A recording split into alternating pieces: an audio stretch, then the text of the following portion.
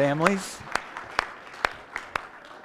The next opportunity that we'll have to celebrate child dedications will be at Mother's Day. And so if you're interested in participating, just heads up and be prepared to join us at that time. At this point, I want to ask you to take your Bibles and turn with me to the book of Romans. The book of Romans, we're in chapter 3. In a moment, I'm going to read verses 21 down through 26. Verses 21 through 26. If this is your first time here, my name is Colby. I'm one of the pastors here at Pillar Church, and we're delighted that you've taken time. You've come in the middle of a series that we are going through called Gospel Clarity, where we're studying through the book of Romans to be able to get to the heart of what the gospel is and really learn to grasp it with a sense of clarity and confidence, not just as our confession, profession, and belief, but as the transforming power of God for our salvation. So verse 21 of chapter 3 begins this way. But now the righteousness of God has been manifested apart from the law, although the law and prophets bear witness to it.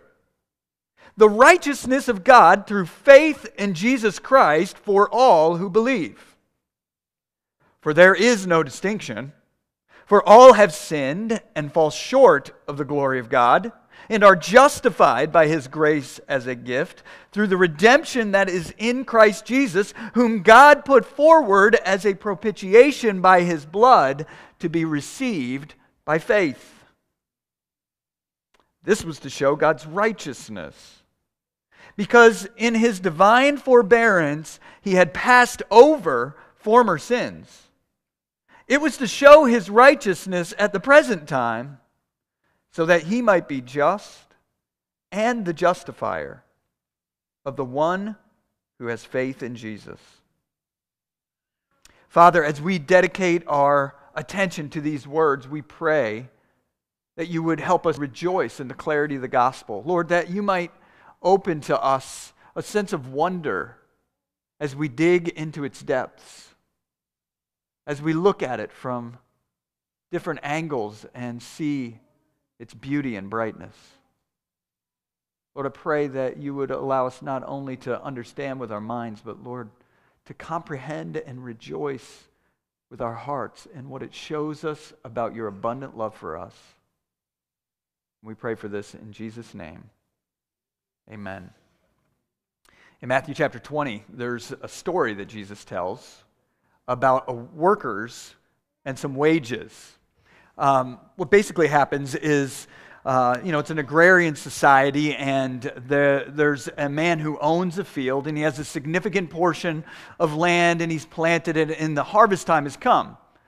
And often as harvest is, it can happen in a very short amount of time in which the crops are ripe and need to be brought in before the time frame passes. And so he goes out and he finds some day laborers and some people to come and work, and he needs to encourage them to come into his field.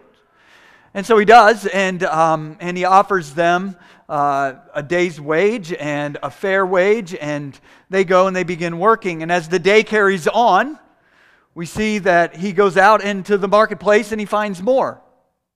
And we get the sense as Jesus tells the story that the day keeps carrying on, and the one who owns the field is motivated to keep going out, and he says, hey, we're halfway through the day, bring him in, come work hard, and I'll pay you what is fair.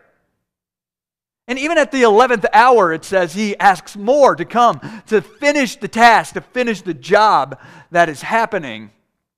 And at the end of the day, he gets everybody together, and he pays to the ones who came last the wage that he had promised for the entire day for the people who had come first. They get a full day's wage, a denarius. And he pays them, and of course the ones who were there first, who think, man, I worked about 8 to 10 more hours, I can't wait to what I see, they become shocked when they get the same thing.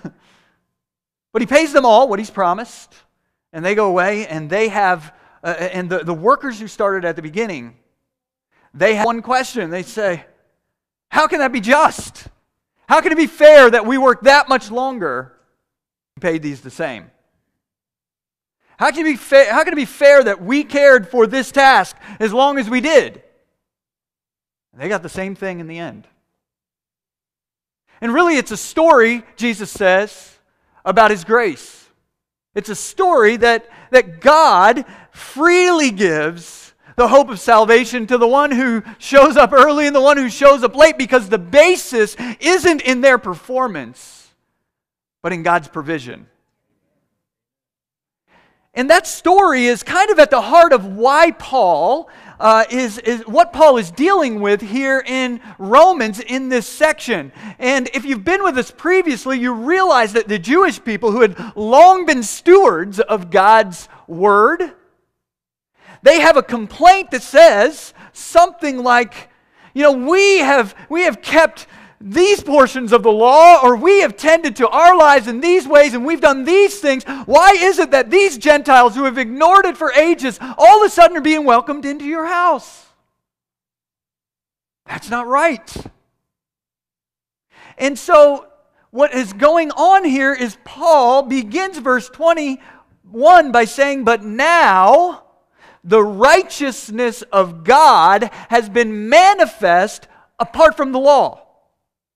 And Paul, in these verses, wants to show us the righteousness of God in two sort of ways. The rightness of God's approach to only saving both Jew and Gentile by grace, and the righteousness that He grants us as a gift, even though we don't deserve it.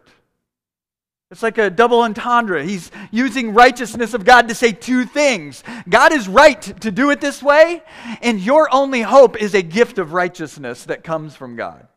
You see, in the church at Rome, there was a division. There was a massive division between Jews and Gentiles because they were separated by massive cultural practices. And the whole of this book actually is a theological argument that God has given them the basis to be unified as the people of God. And I would say today, even for us, we have the need to look at a basis that will unify the people of God. Christians find themselves divided over all sorts of subjects.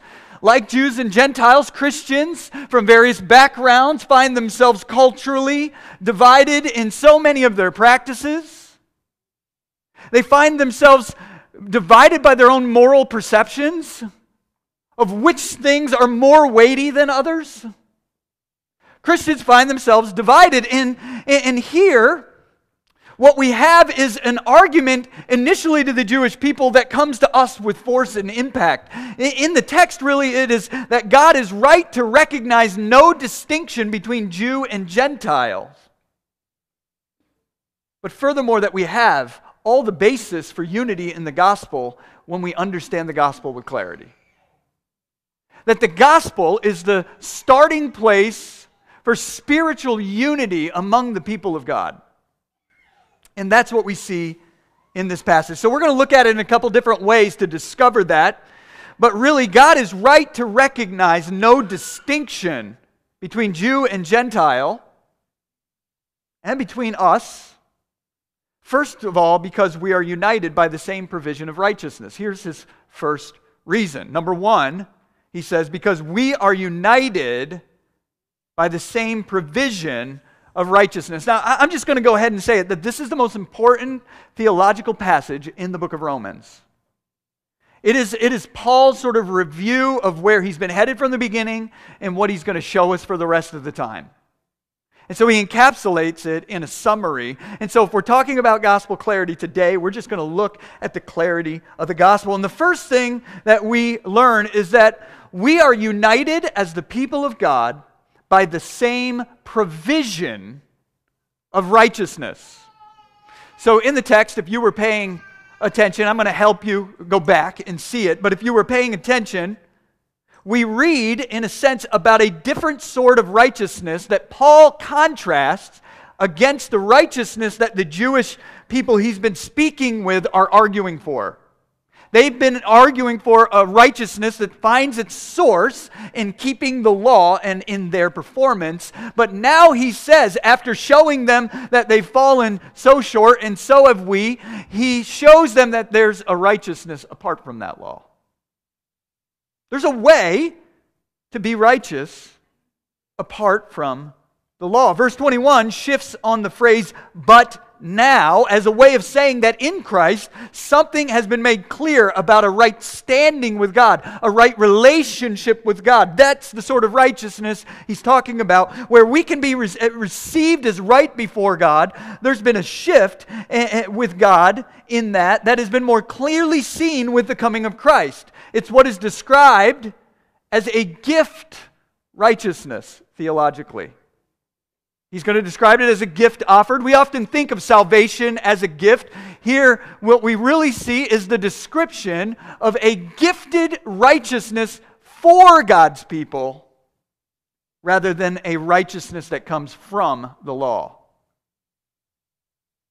Now, Martin Luther called this kind of righteousness an alien righteousness, and I thought we would get a lot of interest if I said today's sermon is entitled Alien Righteousness. But we're going to look closely at it in a moment. But theologians, the reason he used the term alien righteousness, it means something from outside. You see, what he's showing us in this passage is that our hope for salvation comes from a righteousness outside of us rather than one that is internal to us. A righteousness given, a gift righteous, an alien righteousness, in the words of Martin Luther, that is not derived from our performance. John Calvin said it this way. I think I've got it up on the screen here.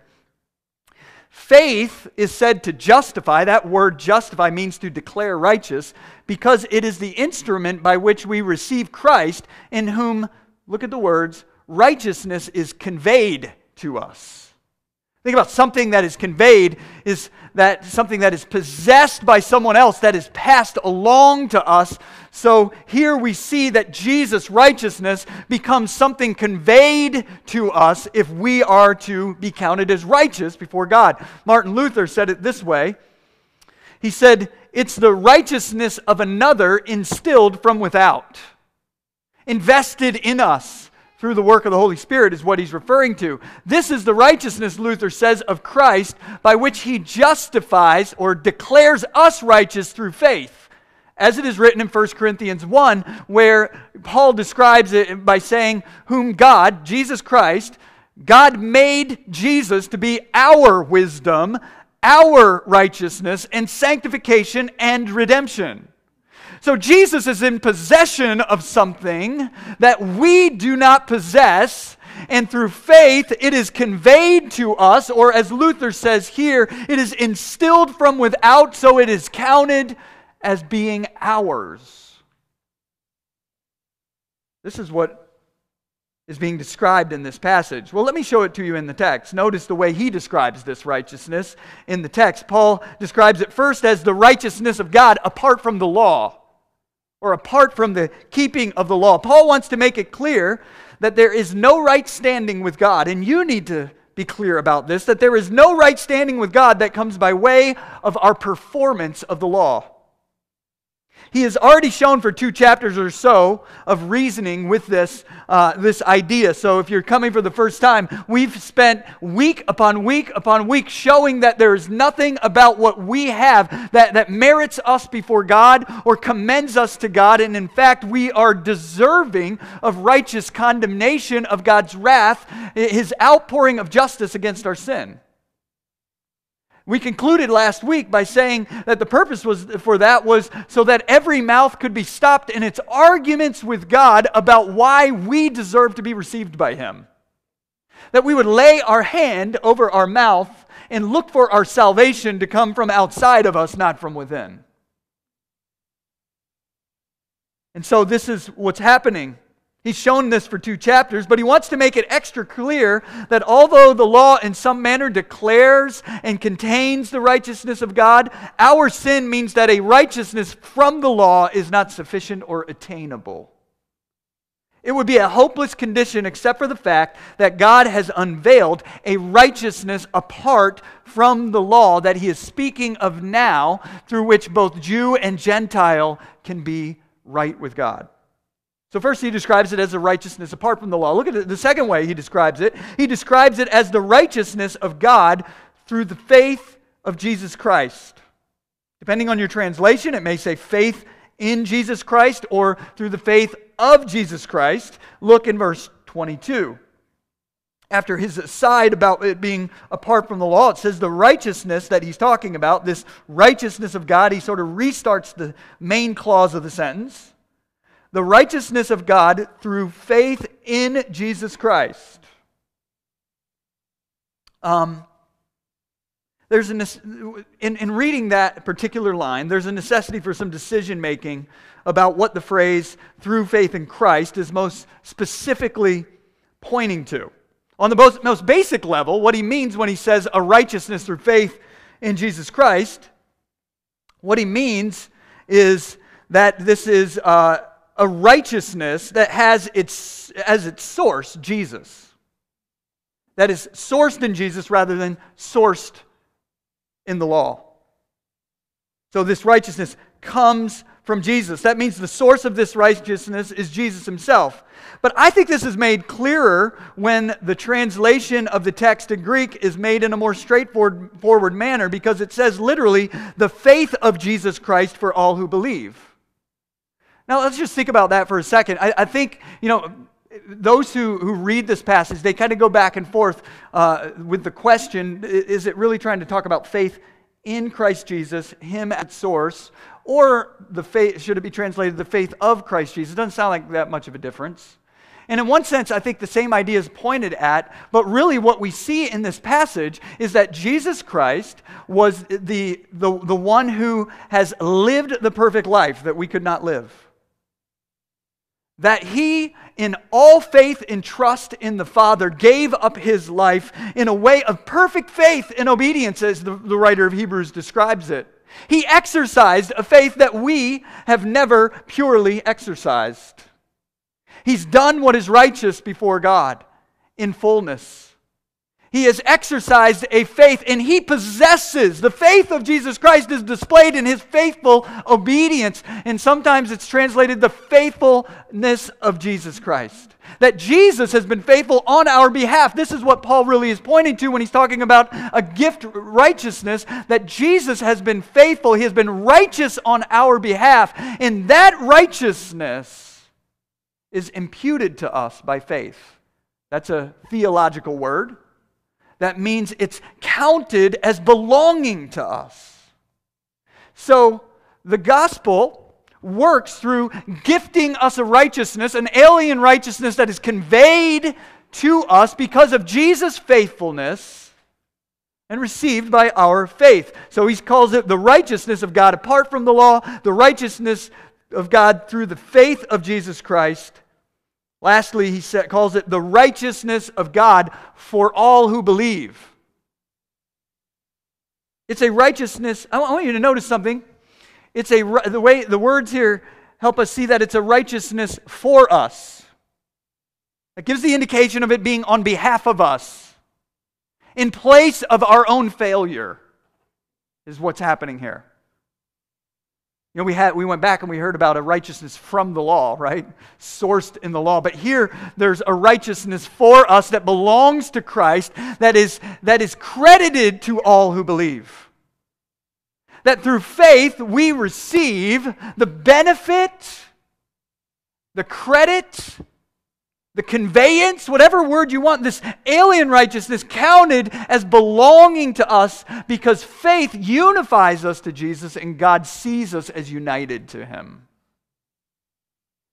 And so, when God says to the Jew and the Gentile, you have reason to be united, he says we're united by the same provision of righteousness, therefore we are walking on the same ground. It's a righteousness for us. It doesn't come from us. It doesn't come from faith in general. It is possessed by Jesus and Jesus alone and made available to us freely on our behalf through him. And apart from this alien righteousness credited to us through the union of faith with Christ, there is no right standing of anyone before God. There's no righteousness that He approves of that belongs to us on our own. This is the first thing that he says. This is true for all of us. And to kind of get to the heart of that in verse 24, then we see the second thing, that we are united by a universal gospel. We are united by a universal gospel. Verse 24. Really, I meant to begin in verse 22. Notice how he starts emphasizing what he wants us to see at the end of verse 22. For there is no distinction. Now, if you're the type of person who underlines in your Bible, this is the key idea that's controlling Paul's argument here.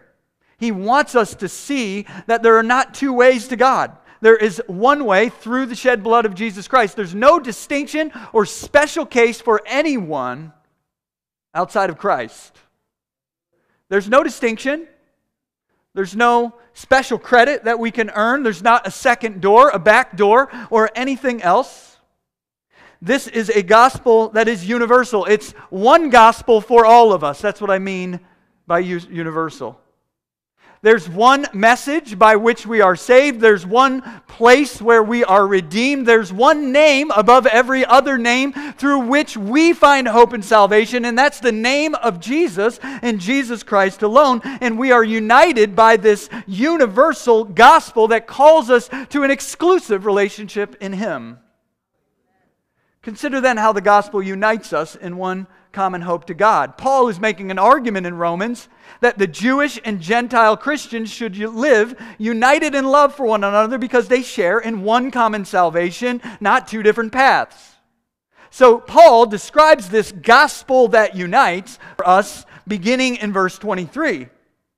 For there is no distinction, verse 22 ends, means that there is but one way that God considers us to be in right relationship with Him. Listen, I want it to be abundantly clear to us, there isn't a Jewish way. There isn't a Gentile way. Furthermore, there isn't a Baptist way to Christ. There isn't a Catholic way to Christ. There isn't a Muslim way to be saved. There isn't a Methodist way or a Buddhist way. There's just a way provided by God in the person of Jesus Christ. There's only the Jesus way. Now the reason is because we have no righteousness on our own.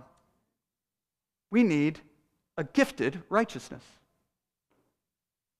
We are either provided for by His righteousness or we are under the condemnation of our own sin. That's the distinction that he makes. Paul expresses the gospel, though, with a powerful clarity. And I would say if you've had trouble articulating the ideas of the gospel, one of the best things you could do is memorize verse 23 through the beginning of verse 25 as a way of sharing the gospel with people. But I just want you to see how clear it is and how uniting it is. Go ahead to the next slide. This is a gospel that unites. We find out that Paul's ideas of the gospel summarized here looks like this. We see that there's been a universal participation in sin. All have sinned. Every one of us, that leaves no exceptions for the case. We see the universal condemnation of sinners. Not only have all sinned, but all have fallen short of the glory of God. I want to stop for a moment and explain what it means to fall short of the glory of God. Well, what we see is that in John 5:44, Jesus says, "How can you believe when you receive glory from one another and do not seek the glory that comes only from God?" Glory there means the esteem or acclamation or approval that righteousness would merit. That means if you were able to be righteous, God's celebration and affirmation over your life would be merited. But what sin means is that we fall short of a life that can be approved by God, of a glory that belongs to us in and of ourselves, as God's affirmation of the goodness of our lives. Because of sin, there's a universal condemnation of sinners, of falling short. One commentator describes it as saying that our sense of delineating between how far ahead in righteousness we may be from another doesn't really help us very much, because one of you may be at the bottom of the sea, and even if another climbs to the highest heights of Everest, they still can't reach the stars. They fall short. This is what it means. There's a universal condemnation of sinners in the gospel. We've fallen short of the glory of God. There's a universal offer of grace, though. He says here that we are justified. All who will be justified are justified by His grace as a gift. That's how it comes. That word justified means to be declared righteous. We notice the word grace. Maybe you've never understood that word, but it's so important that you understand it as undeserved favor and approval from God. Undeserved merit. So grace is this undeserved favor from God that we receive as a gift. Well, how do we do that? Well, he says it comes from a universal place of liberation through the redemption that is in Christ Jesus. That all of us in our sin don't only commit sin, but we are tied deeply to patterns of sin that we need to be cut free from. We need to be bought back from the slavery. That's the language of redemption. That we would be repurchased from the slave market of our sin and brought into God's family, His possession, through the payment, a universal payment for sin through Jesus Christ, whom God put forward as a propitiation by His blood. And then we see that there's a universal appropriation by faith. There's only one way in which this righteousness is appropriated by us. It comes through faith.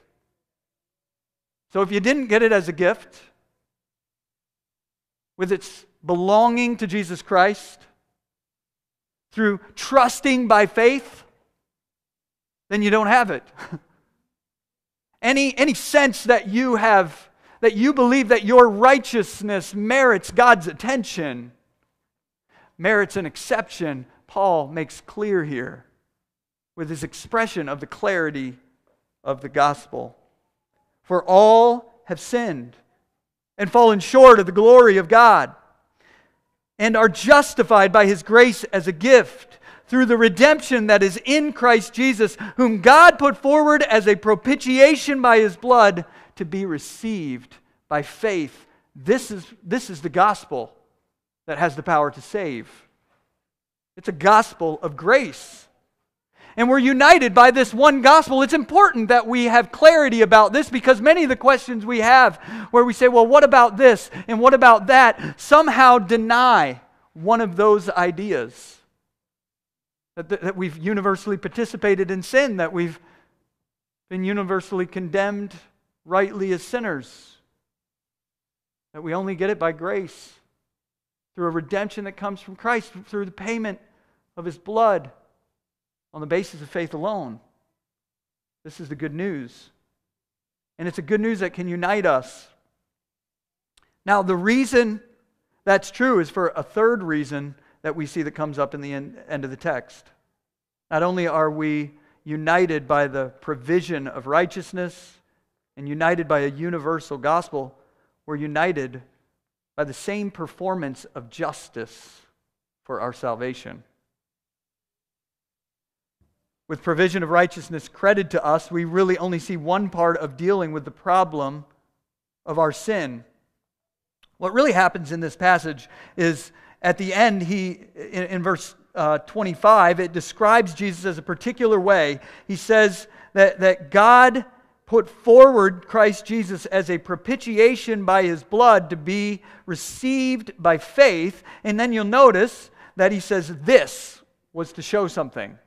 You know, when we get to this, we got to kind of ask, what is he referring to? Well, he's referring back to this putting forward of Jesus Christ as a propitiation for our sins. And he's explaining and unpacking what that means and helping us to come to sort of value what was so important about this propitiation. And if you're like me, you might be sitting there thinking, I don't use the word propitiation every day. I mean, how many of y'all used it in the last week? Can I get a raise of hands? I didn't even get a show of hands. I had one person in the back. Yeah. Propitiation is not a word that is in our common language, but it has significant meaning. And we need to understand it here in this section. So Paul has shown us that we are saved through the provision of righteousness, but he also shows us that we're saved through the performance of justice. This is one of the things I think sometimes we fail to understand, that God doesn't just overlook and forget about sin, that God punishes sin. That God displays His justice over sin and shows His holy righteousness as a way of saving us. God executes judgment on our sin, and the way He does it is through the provision of Jesus Christ. So Paul then, having mentioned that Jesus was set forth as a propitiation by His blood, begins to explain more deeply how God's justice is displayed in the gospel. Notice at the end how Paul shows that he's trying to answer the question, how can God be both just and the justifier? He ends this way by declaring him that He did all of this so that He might be just and the justifier, so that God may remain righteous when it comes to His justice, and He might declare us righteous even though we are sinners. That somehow, through this work of the cross, God can declare us righteous even though we're sinners. And He can do it in a way that's just. That is the problem Paul really is trying to show, that God has remedied through Jesus Christ. How will God be faithful to His justice and faithful to His heart of love and mercy on our behalf? So this is the basic problem. The answer he provides is what he calls the propitiating sacrifice of Jesus by His blood. So let me just try to frame the basic problem for you this way. Here's the basic problem.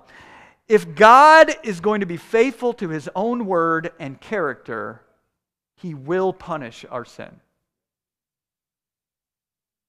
If God is going to be faithful to His word, to the Jewish people, to the promises of the Old Testament, the Jewish people who walked away from Him will experience the curse of the law because of their rejection of God. If God is going to be faithful to His word, the wicked will perish in His ways, as the psalmist describes it. But God also is captured by a genuine and deep love for His people and desire to redeem us from the curse of sin. God will not allow sin and Satan to be victorious, and He promises to provide a redemption that will offer abundant pardon for sinners who deserve the justice of His wrath. This is what's happening. Now listen, Paul is not just theoretically concerned, though, here about this big picture problem. What he's really doing is he's wanting to remind Jewish people in this passage, and Gentiles that are reading this, that the faithfulness of God to keep both of these promises is remedied in one provision of Christ, in what Christ has accomplished at the cross. That the cross is the answer to how God remains faithful to His character of justice and extends mercy to the sinner. It's remedied in one provision of Christ, and to do so, he says a couple of things really clearly in this section. The first one is this. As we look closely at this section, we see that Jesus was God's chosen offering of propitiation. Jesus was God's chosen offering of propitiation. Now we're looking kind of closely here at verse 25, where it says, whom, of Jesus, it calls Him the one whom God put forward as a propitiation by His blood. The wording of all this is kind of densely packed together, but let's define a couple things. What is propitiation, or a propitiatory sacrifice? Well, Paul is using the symbolism of the Old Testament Day of Atonement here. If you're familiar with that, what would happen is on the Day of Atonement, the people of Israel, in that sacrifice, the priest would lay his hand on the head of a spotless lamb and confess the sins of the people. There was a confession of sin. And through the symbolic laying on of hands on the head of that lamb, it was a way of that lamb becoming identified as the one who bears that confession. It's a wearing or a bearing of that sin. And so the priest would confess the sins of the people. And by doing so, there was this symbolism represented that the offering of this life was a confession that the sin was worthy of death and required blood to be shed, the forfeiture of a life for justice to be satisfied. But there was a knowledge that the blood of bulls and goats and sheep was not sufficient to cover the sins of the people, but was pointing forward to something. Isaiah 53 in the Old Testament pointed to a future in which God's servant, the servant of redemption, the one who God would send to be the genuine Savior, was described in the same way. That servant that would come, the Messiah, our Savior, would bear the sins of His people and would offer Himself as an atoning sacrifice. And in the Old Testament, the priest offered the sacrifice. And here it's clear that God is the one who is taking up the role of both priest and sacrifice, offering Himself. So God determines that the justice that we deserve, that He Himself as the righteous judge will step into our place as the sacrificial lamb. The coming of Jesus was God's entrance into the world, the taking on of flesh, identifying us with us more deeply than a lamb ever could. He became the one who could be the representative of His people, who could bear their sins, who could have their sins imputed to Him, and through His righteous sacrifice receive the justice of God on our behalf. Listen, I don't want you to miss what that means. That means that on the cross, for those who have professed faith in Jesus Christ, that your punishment, that Jesus bore it, He wore it to that place, and God's wrath against unrighteousness and wickedness that we've participated was poured out on Jesus in our place. He's taken it. In fact, He describes in the midst of that it's finished.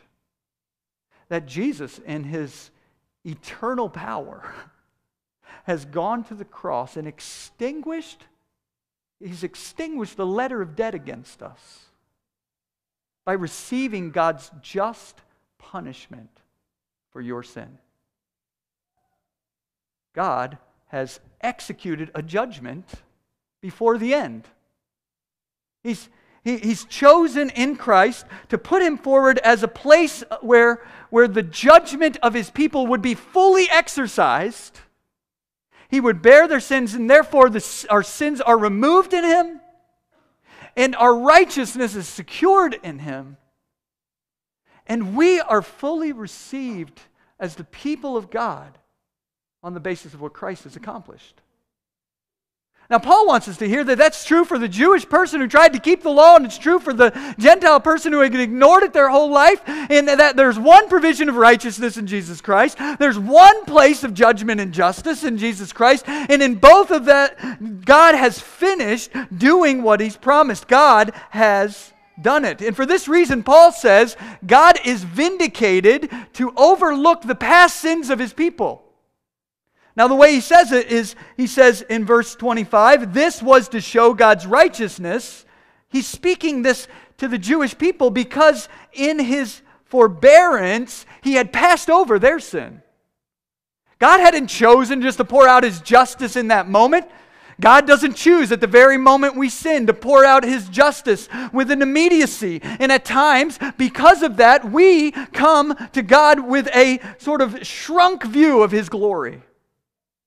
We consider that God will always just pass over and He's no one to be concerned with. And in a sense, God's glory is diminished before our eyes when it ought to be raised as we see that He passed over sin so that He could stand in our place in Jesus Christ. And every Jewish person who has hope for their ancestors' faith Every person in the past before Christ who had trusted in the coming promise of that Messiah, it was right for God to pass over their sin and not judge them because He knew that one day Jesus would identify for them at the cross. That's for the Jewish people. But then He looks and He says, and at the present time, God is doing this new thing where through proclaiming this gospel of Jesus Christ, not just Jewish people, but Gentiles from every nation of whom we are representatives, also have hope of forgiveness for their sins. And God righteously and justly can forgive us because of what Jesus has accomplished on the cross. God is vindicated in overlooking the past sins of His people. God is vindicated in offering pardon to you at this present time because Jesus provides a righteousness as a gift and justice in the place of your sin. Because of this, God is deserving of the title just and justifier. He's the holy, righteous, just justifier, the one who declares us righteous through faith in Christ. This is the gospel. This is where we find hope. This is our only way of being right with God. This is the way in which God has chosen to make us right with Him, fully on the basis of grace. So because of this, I just practically, as we finish, want to urge us to consider a few things as we close. First of all, we have a responsibility to build unifying love around this universal gospel. You know, Ephesians chapter 1, goes into this, Ephesians chapter 4 goes in and says there's one body and one baptism, one faith, one hope of our calling. You know, all of that? That's about unity. That's about us believing that the gospel is our basis that can humble us personally to be able to relate to other people who are radically different than us. And that it should be our purpose to find this to be our common ground and unity from which we work through all of our differences. And so this gospel has the power to do that, and you'll find in the rest of the book of Romans that He is going to call them to cross over the cultural barriers that often separate them to build a unifying love built on empathy and understanding and welcome in the same way that Jesus Christ has welcomed us around the table of God. One that can forbear with sin. One that can pass over immaturity. One that can listen in the midst of differences. We have a responsibility to build unifying love around this universal gospel. These gospel truths have an incredible power to help us build unity in a world that is really divided. We should hold all of our other thoughts, all of our other beliefs, all of our other positions with considerable less passion than we cling to the gospel when we really understand it. And it should draw us to one another in a way that finds unity and common ground, solidarity of concern for one another's lives, as radically different as they may be. If we think about the global people of God for a moment and raise ourselves up out of our own geocentric view of the world, we are a part of a family of God from every tribe, nation, language, and tongue. Called to find common ground in a world full of differences and divisions. And if we can't do it in the midst of our own host culture, how much harder would it be for us to care for the people of God globally? But they are our family.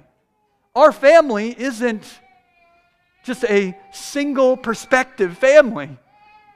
It's a complicated, beautiful, diverse family of God. But it's one people united under one salvation with a real solid ground and common hope that can really unify us. So we should build unifying love around this gospel. The second thing is, I would encourage you to reassess the source of your righteousness. Reassess the source of your righteousness. By this I mean the way that you determine whether you are right with God. Christians and non-Christians alike have trouble admitting guilt. I find Christians and non-Christians alike have trouble acknowledging sin, seeing the perspective of others, Usually that's because we're protecting some sense of our merit, our distinction. I have a distinct, credible view, an opinion, one that ought to be more respected than that of others. And that's not to say that all ideas are equal. But here we see that before God there is nothing of our works that gain approval. Now that sounds discouraging until you realize that He willingly grants His approval as a gift. That actually today you may have walked in measuring your approval before God, how close you feel to God, where you're at spiritually by your sense of performance over the past week. And because of the gospel, that's just foolish. Now, should we desire to live faithful lives? Absolutely. Does it produce in us a righteousness that begins to take fruit, to bear fruit in our lives? But of course it does. But first and foremost, there's never a moment where you have a better basis for a right relationship with God than the shed blood of Jesus Christ. No matter what your performance was this week. There's never a moment where you're not welcome at the throne of grace. There's never a moment where the God of all heaven doesn't welcome you to come treading on the humility of Christ's righteousness and not your own. And instead of it being bad news that our righteousness is like filthy rags, it's good news that we have a gift of righteousness that means you sit here today through faith in Christ. If you have faith, fully loved, fully approved by God, absolutely welcome and accepted in His sight. And you can't lose it. And so much of what we try to do to maintain our image, to shield ourselves as being seen as failures or broken, or even rebellious and messy and confused, right about this subject and right about that, is a way of just measuring out our own righteousness. And listen, we see here that before God, none of this gains approval, and Jesus' gift of righteousness is the only sufficient approval we need, which means in Him we have before God all of it we could have ever hoped for. And you know what is required for you to experience that? Believing it's true. The biggest barrier today in your relationship with God is believing that wild truth is true before God. Man, I mean, I bet you could identify right now in your seat the reasons why you think that might not be true for you. Maybe you sit there and you go, yeah, but he knows this. Yeah, but I'm a repeat offender at this. I haven't grown as far as I had hoped to get in this. This person has told me that I'm a failure. There is no distinction. There's no distinction in terms of our righteousness before God. It is in Christ as a gift. And so today, your relationship with God, if you have trusted in Christ, is secure and stable in the place from which you can walk out into the uncertainty and weakness of your own life and deal with the challenges that you face. Knowing that God is for us, and if He is for us, who can be against us? If Jesus Christ gave up Himself for us all, who can hold anything to our account when His justice has satisfied it? If you've been trusting in anything else, perhaps you've missed this good news all along. And whatever you believe cuts you off from God. It doesn't.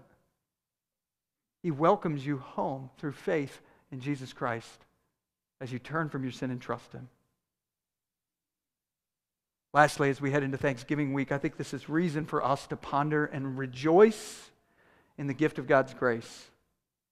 I think it's really important during times of national holiday and celebration that we don't just run through the festivities, going through the motion. That as we think about a time like Thanksgiving, that we give ourselves even if it's structured time in our life, that we give ourselves to the celebration of thanksgiving that is rooted in this gospel.